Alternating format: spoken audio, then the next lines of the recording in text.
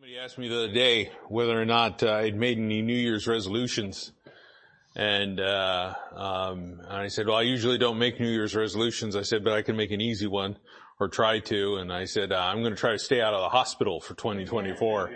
So, and he was like, well, that's a good resolution to make. And, he knows my background and the history. And he's like, yeah, that would be a good one. That would be a good one. So, all right. Well, we're going to have our Sunday school classes dismissed. The teens will still be up here because Mr. Nemeth is helping Chris Hendrick. There's a couple of people are out helping them move. This was their last day to get everything out and get everything over to that new house. So just continue to keep them in prayer as you think about that. And also just a word of caution.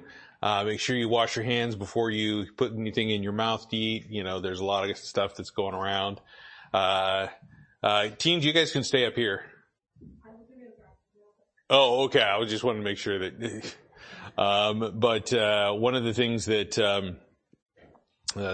is happening is people are starting to talk about, putting the mask mandates back on and stuff. And, I'm just sitting there going, it's just as simple as wash your hands and don't touch your face. I mean, just be cautious and be careful, but, still, just know that obviously it's cold and flu season. So we've got a few people out with that as well. So let's go ahead and turn to the book of Colossians chapter 3. We had left off, right around, verse 4. We had gone through the first, obviously few verses here, kind of did a quick outline of the 12, if you will, elementary principles of the Christian life that, Paul addresses here.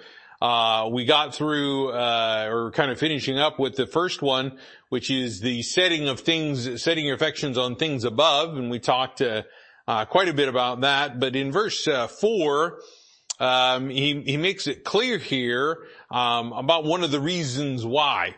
And in verse 4, he says, when Christ, who is our life, shall appear, then shall ye also appear with him in glory. This is an important part, again, to understand why we're doing what we're doing. Everything that we do is for the glory of God, or should be done for him. If you cannot give God glory in what you are doing, then it ought not be done. It's just really that simple. People try to make the Christian life more complex, but again, if you know what the Word of God is, you know what pleases him, you know what makes him grieved or, if you will, angry, then you will understand very clearly how to accomplish his will, how to please him, and how to bring that glory to him. And that's what we as believers need to continue to have in our mind. And as part of that mindset is we realize that, when we're setting our affections on things above, our, if you will, reward is in heaven. The glory that we give to God, all of those things that we see in 1 Corinthians chapter 3 that he talks about at the judgment seat of Christ, all of those things occurring, and again, God getting the praise for all of this. Here we are talking about our life being hid in Jesus, in verse 3, and now he's talking about when we come back. And the timeline that we always, look at in the Christian life and in what's going on right now, and people keep talking about it, the Lord's return is imminent, the Lord's return is imminent. We as believers, we understand that if we're saved, born again children of God, we are going to be taken out of here, caught up in the air. We get to be forever with the Lord, as it says in Scripture. And that's, again, great comfort with those words. And when we realize that, Paul is also kind of giving us that comfort here. He says that when Christ appears for the second advent, not the rapture, not when we're taken out, but for the second advent, when he comes to rule and reign, we are going to appear with him, as he says here, in glory. Now, this is an important principle for us to understand. God has his glory. God will always receive his glory. We as, human beings, sometimes go about to establish, as Paul talks about, vainglory. That glory for us. It's the lifting up in pride. It's the boasting. It's the, look at how good I am, or look at who I am. All of those things. And that takes away from the glory of God. That diminishes what we're doing for Him. But if we as believers go about to set our affections on things above, God will take care of glorying for us.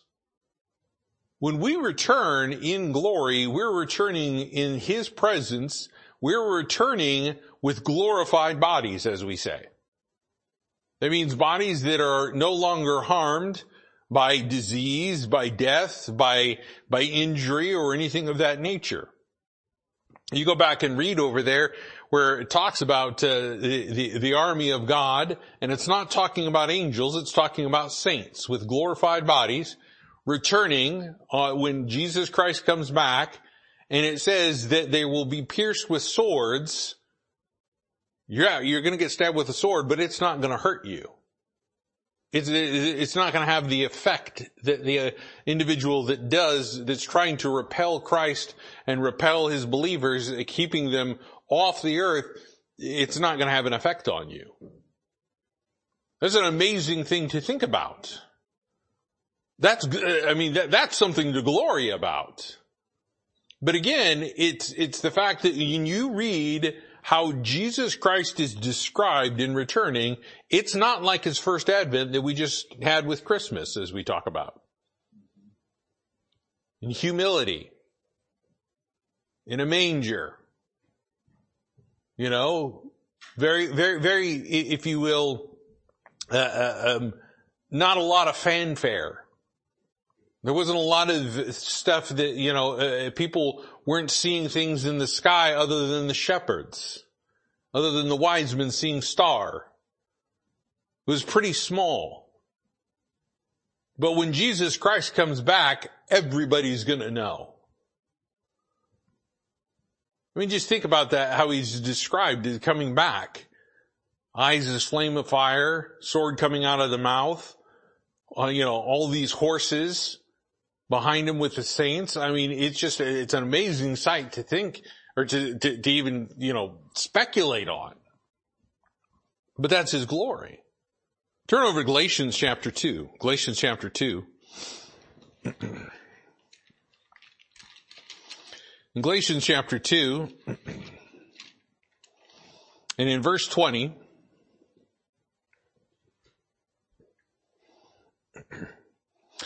Paul says this, and he says, I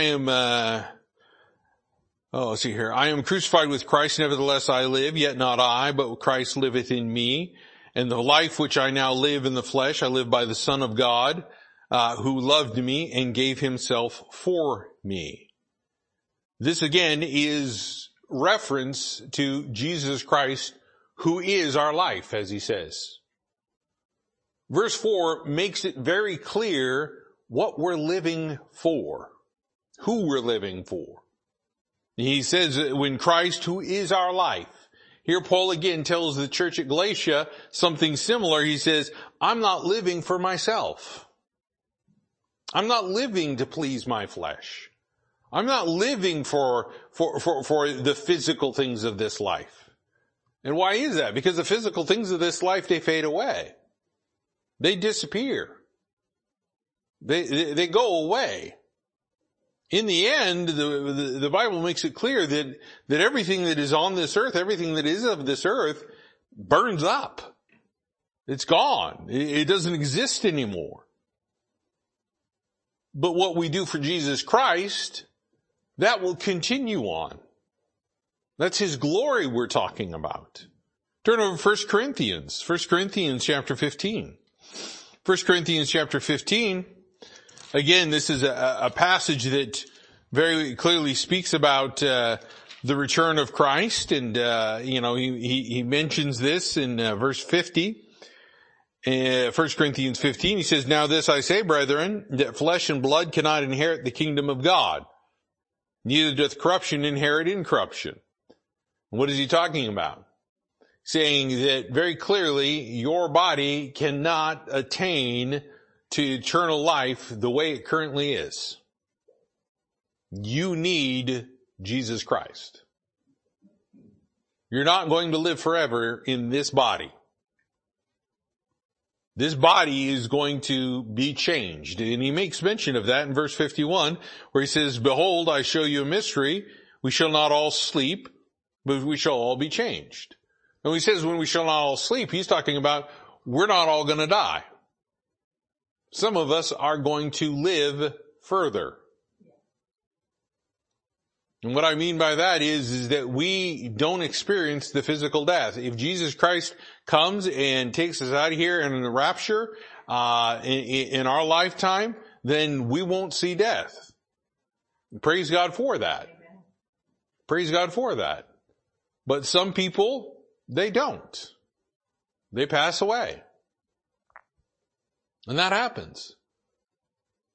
But he says, and he gives emphasis here and gives comfort, he says, but we shall all be changed. Meaning those that have passed away and those that are caught up in the rapture, we all will have something different. And that is our different new creation of a body that is going to be free from all of those things that currently plague us.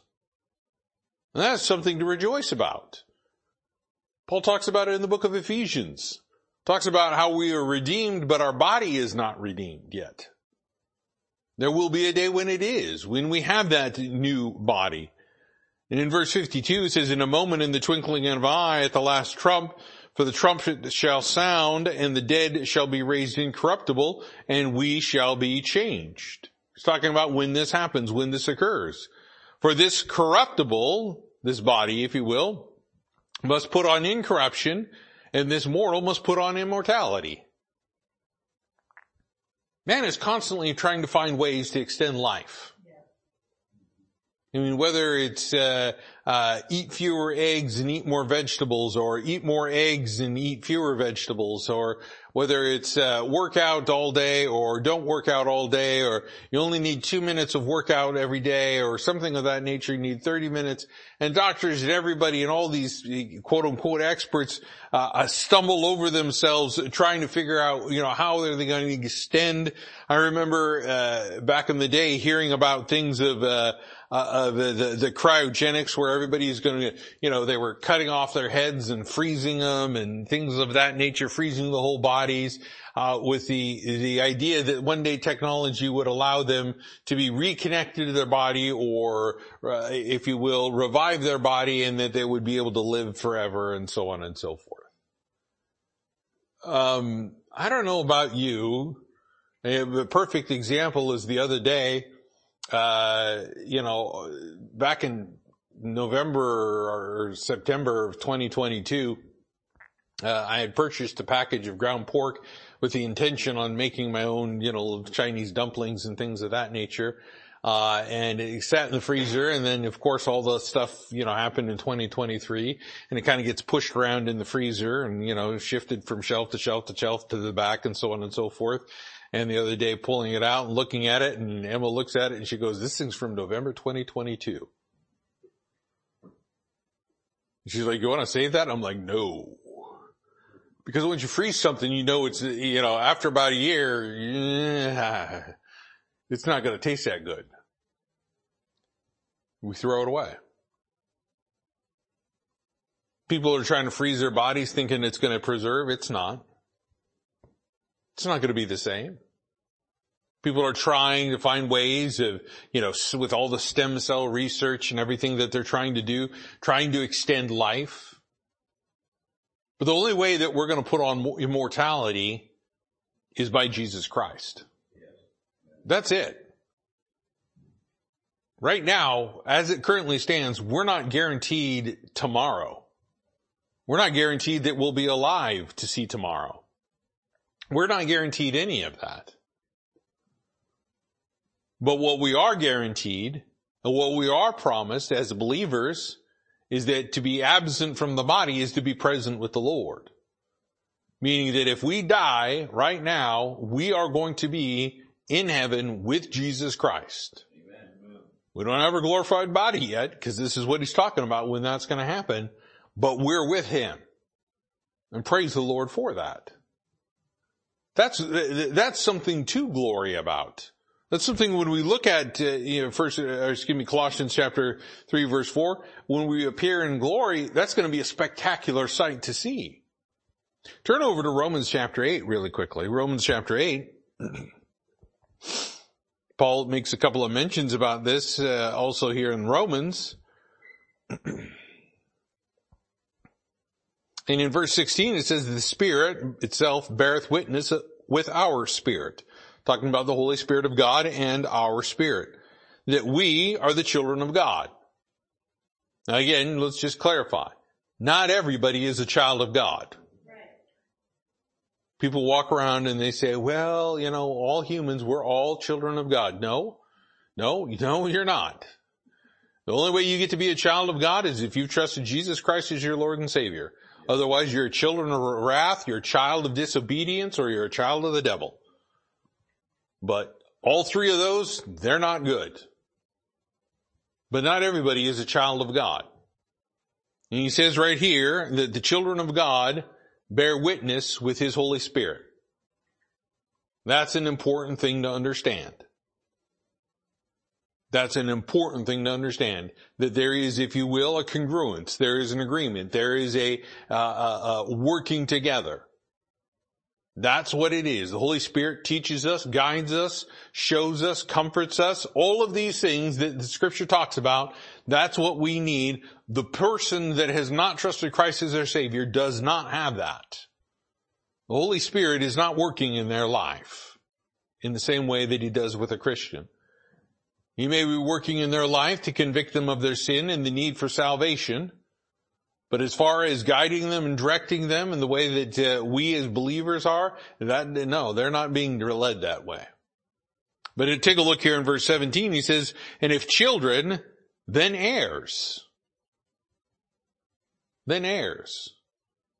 You have a child, they become an heir. They get whatever you leave behind when you pass. Heirs to God. Joint heirs with Christ. Joint heirs with Christ. That could preach on its own, and I'm not going to go into that, but I just want you to think about that. Joint heirs with Christ. What Christ has, we are going to receive. He's got a glorified body. He's got, if you will, that relation with God, even though he is God. There's all the things in heaven that are his, those things that he promises to us, not physical things, but all those spiritual things. Joint heirs, eternal life, that we, as he says here, joint heirs with Christ, if so be that we suffer with him, that we may be also glorified together. And we do suffer in this life. We do go through things in this flesh. But here he says, we're going to be glorified together with him. That relationship that we have with Jesus Christ now doesn't stop when the millennial kingdom starts. It continues on. It continues on for eternity. And that's something that should be very comforting to the believer, which is why we set our affections on things above. Why? Because it's eternal. It's eternal. It's not temporal. It's not something that is going to fade away or corrupt or rust or somebody's going to steal it, as the Scripture says. Take a look back over in Colossians chapter 3. In Colossians chapter 3 and in verse 5, here's the second principle. The first principle that we saw in verse 2 was set your affections on things above. This second principle that we see is found in verse 5. He says, mortify therefore your members. Now this is an important principle. I'm going to get into more detail about it. We've just kind of glanced some, kind of a surface level thing when we were talking about affections. But here he says, mortify therefore your members which are upon the earth, fornication, uncleanness, inordinate affection, evil concupiscence, and covetousness, which is idolatry, for which things' sake the wrath of God cometh on the children of disobedience, in the which ye also walked sometime when ye lived in them. So he kind of gives this understanding of we need to make sure that we are dead to sin. We have to go through the process of mortifying, meaning that this is not something that is just going to happen. You know, anytime I counsel somebody, anytime I'm talking to them about the Christian life, I make it clear, there is no magic Jesus pill. You can't pop a pill and then fix all of your problems just like that. The Western society has that mentality. You got a problem, take a pill. You're deficient in this vitamin, take a pill. You need to correct something over here with what's going on in your body or that shouldn't be happening, take a pill. Now obviously those pills are not, God ordained, and they cause problems from time to time. When I was younger, I took a pill for a bit of some gastrointestinal issues for a period of time, and then I got so sick of it because it was making me sick, and I just discontinued it. Well, come to find out, the FDA pulls it off the market a few years later because it winds up killing people. Oh. Okay. Pills don't fix everything. What fixes everything is having the mind of Christ. Having that heart that's deciding to say, I'm going to purpose to do what is right. And as part of that, we have to kill those other desires and lusts that are in our flesh. Sometimes we build up bad habits that we just do by nature. Because we've just kind of, if you will, do the muscle memory thing. I've said this before and I'll say it again. Muscle memory is okay as long as you use cognitive ability to discern while you're doing it. If you just rely on muscle memory and the muscles to do what they're supposed to be doing, without thinking it through, you'll wind up in just a whole heap of trouble. There is an instructor, a firearms instructor, and let's put it this way, he's pretty good. And he was talking about muscle memory, and he was saying, when you learn to draw a pistol, when you learn to shoot, and you learn to shoot fast and accurate, he said, you cannot just rely on muscle memory. He says it must be cognitive. You must think. You must train yourself to think in an instant. In an instant. And I'm like, man, this guy's preaching and he doesn't even know it.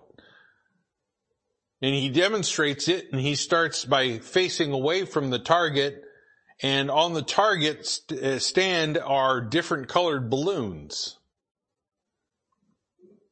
And the individual that's holding the little buzzer that beeps, signaling when he can turn around and shoot, is supposed to call out one of the colors, and that's what the color he's supposed to shoot. Now he has no idea where they are on that thing. He doesn't know whether the red one's on the top or whether it's on the bottom or the blue one's in the middle or whatever. All he knows is that he hears the buzzer and he hears the word blue. He turns around and has to shoot the blue balloon. But what does that mean? He has to turn around and he cannot rely on muscle memory. He has to make a cognitive decision. Well, the same is true in the Christian life. If you're going to set your affections on things above, you cannot allow yourself to just get into, if you will, autopilot mode. There is no autopilot with a Christian life. You have to make the decision, as he says here, to mortify, to kill, to put down, to do away with. And what is it specifically? He says, our members which are on earth. meaning our bodies. Now, he's not talking about suicide or physical death, but what he's talking about are the desires of the flesh. Take a look at a couple other passages. Go over to 1 Peter. 1 Peter chapter 2. 1 Peter chapter 2. In 1 Peter chapter 2 and in verse 11, he says, Dearly beloved, I beseech you as strangers and pilgrims, abstain from fleshly lusts, which war against the soul. He makes it very clear here. The problem is the fleshly lusts that get in the way. That's a big issue. As a believer, he says we are to abstain from them. We do not indulge in them. We do not cater to them. Sometimes people talk about, having issues with dealing with sin and dealing with problems. And I've said it before, I'll say it again. Sometimes though, the sin is not viewed as exceeding sinful. They're not, if you will, resisting unto blood. What they do is they take that sin and it becomes a pet. It's their pet sin. And they feed it and they coddle it and they cater to it and they just go, well, that's just the way I am. No, it's not. I can do all things through Christ which strengtheneth me. So yeah, you can have the victory because he already won it, as we talked about in chapter 2. But when Christ is the preeminence, which again is the whole concept behind the book of Colossians, Christ being preeminent in our life, meaning he's number one. He's the first one we think about whenever we do anything. Before we act, he's the first one that we go to consult, is this right or is this wrong?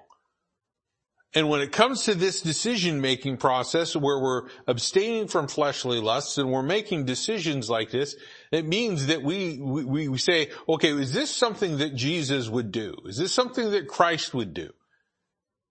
Is this something that would glorify God? Is this something that is in his will? If not, we need to put that thought or that deed or that action down. Do away with it. Here Peter says abstain from fleshly lusts. Let's turn to chapter 4 of 1 Peter. Chapter 4 in 1 Peter. He says in verse 2, he says that he no longer should live the rest of his time in the flesh to the lusts of men, but to the will of God. And he's talking about somebody here, as he says in this part, that has armed themselves with this mind that he has suffered in the flesh that ceased from sin. That our concept and our mind should be this, is that Jesus Christ suffered on the cross for our sins. Why in the world would we want to continue in that? Why in the world would we want to progress further down that road, if you will, of sin when Christ has already taken care of it for us? We're not supposed to. We're supposed to cease from sin in verse 2, that he should no longer live the rest of his time in the flesh to the lusts of men. You don't live in a fleshly, lusting world that is driven by mankind. We are supposed to be doing, as he says here, the will of God.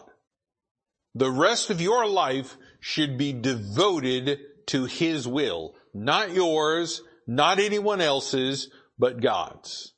That's why it becomes imperative the believer understands and knows what the will of God is.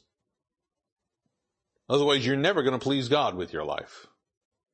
You're never going to please God with your life. And you're going to live in a world that you're of frustration and just, difficulty because of that. Because you're not fulfilling your purpose, what God has intended. Take a look at another passage. Go over to the book of Romans, Romans chapter 6. Romans chapter 6. Romans chapter 6 again makes it pretty clear. about what we do. Romans chapter 6 and verse 1, and he says, what shall we say then? Shall we continue in sin that grace may abound? After you've trusted Christ as your Savior, should you be continuing in sin? Verse 2 answers it in 2 words. God forbid. Have you ever been forbidden to do something? You're not allowed to do this. Whether it's by physical restraint, whether it's by words, however it is, you're not allowed to do that. There is, if you will, it's forbidden. That's the way God views sin in our life as believers. It should be forbidden. It should be forbidden. He says, God forbid, how shall we that are dead to sin live any longer therein? If we consider ourselves dead to sin, meaning that sin has no effect, because we haven't set our affections on it, has no effect on us, then guess what? We consider ourselves dead to it. How are we going to continue longer living in that sin if we're dead to it? If something's dead, it doesn't live any longer. Now we have a life in Christ, but we should be dead to sin. Take a look at verse 6. In verse 6 he says, knowing this, that our old man is crucified with him. That's that old sinful nature. It's the old deeds that you used to do, that child of disobedience, that child of wrath. It's crucified on the cross with him, that the body of sin might be destroyed, that henceforth we should not serve sin. That's the concept. We keep a mindset that says, I am dead to the sinful influences. You ever seen that person that is completely unaffected by things that go on around them? I mean, somebody could strike up a 200-piece band right next to them and they wouldn't even bat an eye. Small bomb could go off near them and they wouldn't even, it doesn't even affect them. Sometimes we would call that person, if you will, a bit oblivious, but that's a person that's walking around in some ignorance. But I'm talking about the person that chooses not to be affected by those things. They make a decision, they make a choice. Whatever happens around them, they're not going to be affected by it. The same should be true with the way that we operate around sin. We should be able to walk through this life, continue on, all the temptations around us, trying to pull us away, trying to destroy our life, trying to trip us up, trying to do whatever it takes to get us off the path, out of the will of God. All those things we should be able to walk through and walk away, just completely ignoring it, not even, if you will, being bothered by that, because we're dead to them. They have no effect on us any longer. And this is why he mentions in verse 5 that thing about inordinate affection. The wrong kind of affection. The wrong kind of desires. Take a look at chapter 13 of the book of Romans, Romans 13:14. Romans 13:14. He says, but put ye on the Lord Jesus Christ and make no provision for the flesh to fulfill the lust thereof. This is a verse that every Christian should have memorized. And they should have it, if you will, imprinted upon them. If you will, branded into their mind. Why? Because if we do not give provision to the flesh will not want that. Essentially, you starve it to death. Provisions are the things that we need for life. Water, food. People, when, they used to say when they would go across the country in the wagon trains and settling certain parts, they would take along with them provisions. Those provisions were the food and the water that were necessary to continue to live. If we, as he says here, make no provision for the flesh, meaning we don't feed it, we don't water it, we don't encourage it, we don't enable it, then we can't have that victory the way that Christ has given it to us. This is what a believer is supposed to be doing. He says, put on Lord Jesus Christ. That's our provision for life, by the way. How we live in Jesus Christ, does he not say that his word is water and food, if you will, meat to us? Over there in John chapter 4, did you ever notice when Jesus Christ was approached by the apostles, the disciples that came to him, after they went to go get meat, and he had the conversation with the Samaritan woman at the well, she leaves her pots, runs into the city, to go tell all of the people, the men specifically, say, come and see the Messiah. He's here. He told me everything that I've ever done. And they're all getting ready to come out. Meantime, the disciples are there and they're trying to give Jesus Christ food and says, you need to eat. And he says that he's already eaten. He says, I have meat that you know not of. And you know what his meat is? To do the will of God. This is why it's important to understand the will of God in the life of a believer. It is your meat. People are like, well, the meat comes from the Word of God. Yes, it does. But it also comes from doing it. Not just hearing it, but actually doing it. Over the book of James that we're talking about on Wednesday. If you're going to exhibit some type of a faith, you better be demonstrating that there's something connected to that, which is the works. There's nothing more irritating than watching a Christian, a supposed Christian, walk around and say, well, I'm a Christian, and then doing everything that God says don't do. That's not what God wants us to do. That's a person that is living in the flesh, that is walking in the flesh, that is fulfilling the lusts thereof. But if a person puts on Christ, which is a purposed event, I got up this morning, I put on a suit. I put on a shirt. I put on a tie. It was purposed. I looked at my shirts. I said, which one do I want to wear? I want to wear the light blue one. What tie do I want to wear? I want to wear something that matches. So I select my little blue flower tie, the yellow background, put that on, tie it on purposefully for that, to do that. That's the way we should be every single day in our Christian life, purposing that we put on Jesus Christ. I'm going to put on his will. I'm going to put on his purpose. I'm going to put on his mind. I'm going to put on the armor of God. I'm going to put all these things on so that I can fulfill what God is asking me to do on a day-to-day basis. I don't go through that action. I don't go through those steps. I try to do it on autopilot. I will fail during the day. I will stumble and fall. I will enter into sin. I will fulfill the lust of the flesh. That's why God says, put on Christ. Multiple areas in Scripture he says, put on Christ. And we'll get to that in just a moment. Turn to one final passage, go over to the book of Galatians. This is one final passage on this point, I should say. Book of Galatians.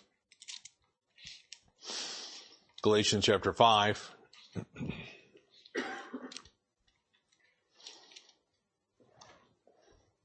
And take a look at verse 16, what I was just talking about. This I say then, walk in the Spirit, and you shall not fulfill the lust of the flesh. The reason why people, believers, Christians, sin is because they are no longer in step with God. They're no longer in the path of God. They're no longer in the way or the direction of God. They're choosing to walk in their own flesh. And God says that's not how we are to behave.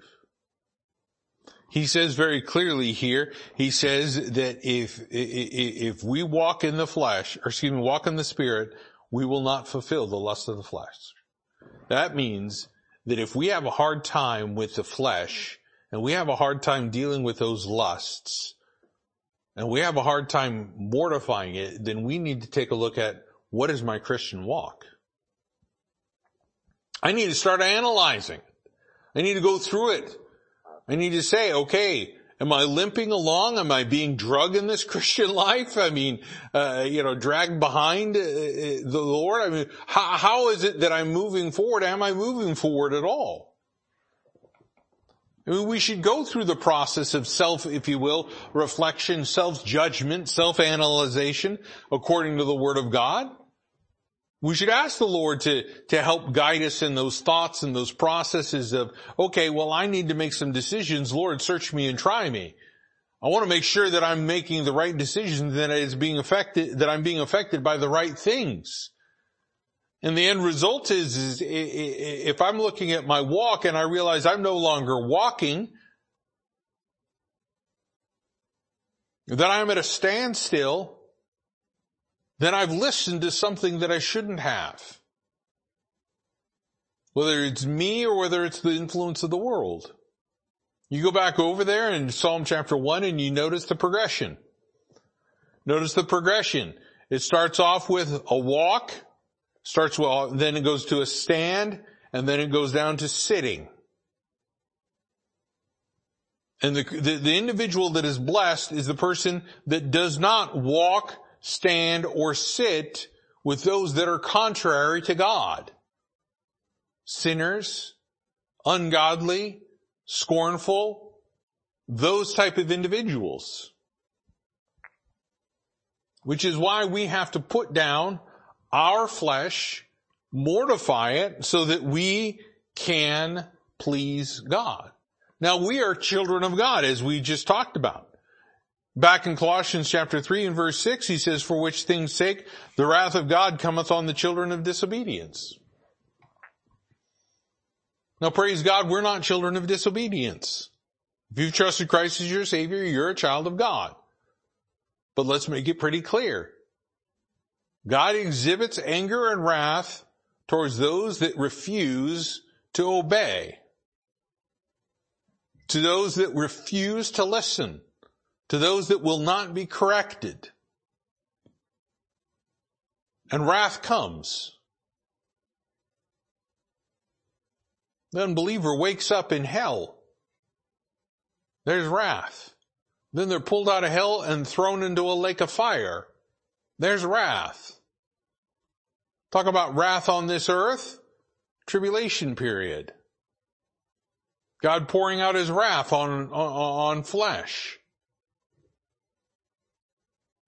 Praise God, we're not going to be there if you're trusting Christ as your Savior.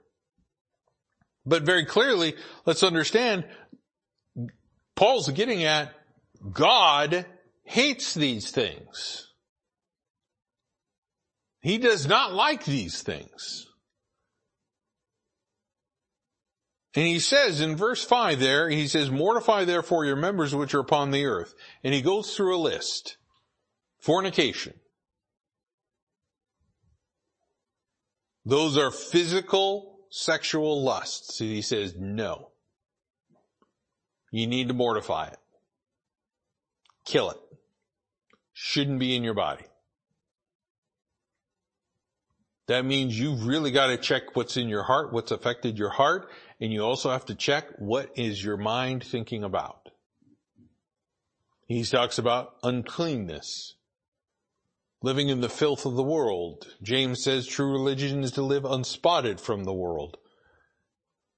Meaning that the things that are filthy to God, things that are unclean. That was the job of the Levites, to show what was clean and what was unclean. Not just in the physical form, but in the spiritual. There's a lot of unclean things. People have unclean thoughts. People can't control their actions.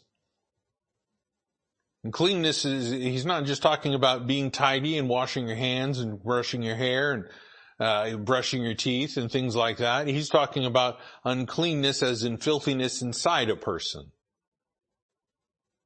Just everything that comes out of their mouth is filthy. Everything they think about is filthy.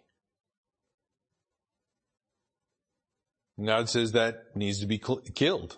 Inordinate affection. The wrong kind of affection. If you will, inordinate affection, you see if you will, a little bit of the root of the word ordain in there. You are not specifically purposed to be affected by certain things. But we allow certain things to affect us that we should not. There are things that God says that you're supposed to be affected by. Spiritual things, the Holy Spirit, the Word of God, preaching, teaching, edification, singing praises, all of those things are supposed to affect you. What's not supposed to affect you is what the world thinks, what the world wants, yourself, glorying in yourself, vainglory as we talked about, things of that nature. All of those things, they're inordinate affections. They affect what you do in this life. They affect how you think. They affect what your path is going to be. He says that needs to be killed. Evil concupiscence. We talked about concupiscence the other day. That's just this, if you will, this desire to sin and the catering of lust. It's just, you're so sinful that you continue in sin because that's what you want to do. Now notice he mentions it and calls it evil. Anything that is evil is harmful. It's dangerous. It's not good for a human being. And continuing on and just continuing in sin and relishing in that sin and desiring that sin and, if you will, lusting to sin, God says that's evil. That's a harmful thing. As we continue on with that list, he says covetousness. Wanting what God hasn't given you. It's not just wanting something. It's wanting what God hasn't given you. It's the uncontent, unthankful lifestyle. And why is that? Because as he says here, which is idolatry, he makes that comparison to show how bad it's considered. Because that covetousness becomes all of what you think about. Whatever it is you're coveting, it's all you think about. It's all you want. And it occupies your mind. It becomes a god to you. It rules and reigns over you. You live your life to please or to obtain whatever that covetousness is. It's idolatry. It's idolatry. It's a pride-filled thing. Because people then begin to, whatever that was. There we go. The fly. People, begin to covet after those things that they cannot have, that God has not given to them, that maybe even God said that they shouldn't have. The other day I was driving down to Portland and I saw the big old billboard. It said, Powerball, $760 million. And I'm sitting there going, what in the world is somebody going to do with that? What in the world would you do with that money? People are like, I'd find a way. Yeah, I'm sure we would. I'm sure we would spend it on all sorts of stuff that we don't need. That we don't need.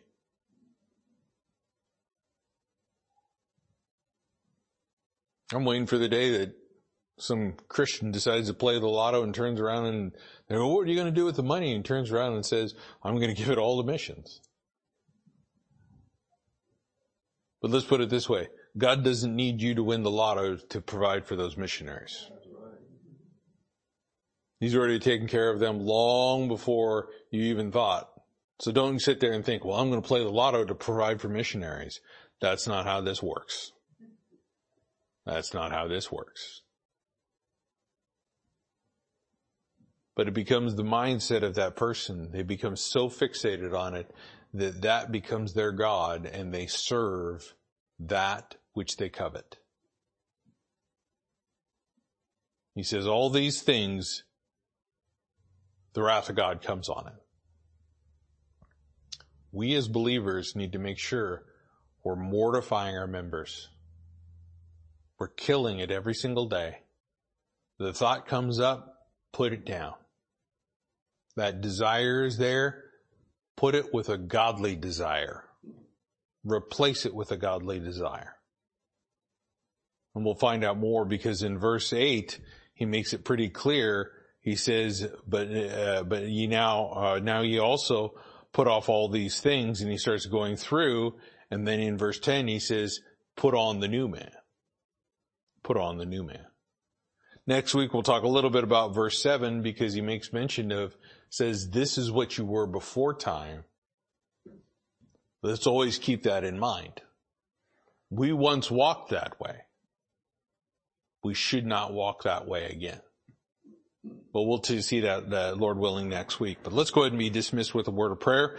Dear Heavenly Father, again, I thank you for the time. Thank you for what you've provided for us in your word. I pray, Lord, that as we continue to think and meditate and study the book of Colossians, that, Lord, it will become very clear to us that you are preeminent and should be preeminent in our lives, in everything that we say, everything that we do, and everything that we think.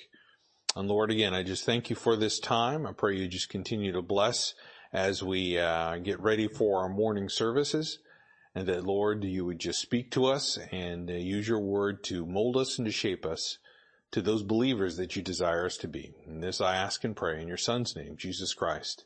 Amen.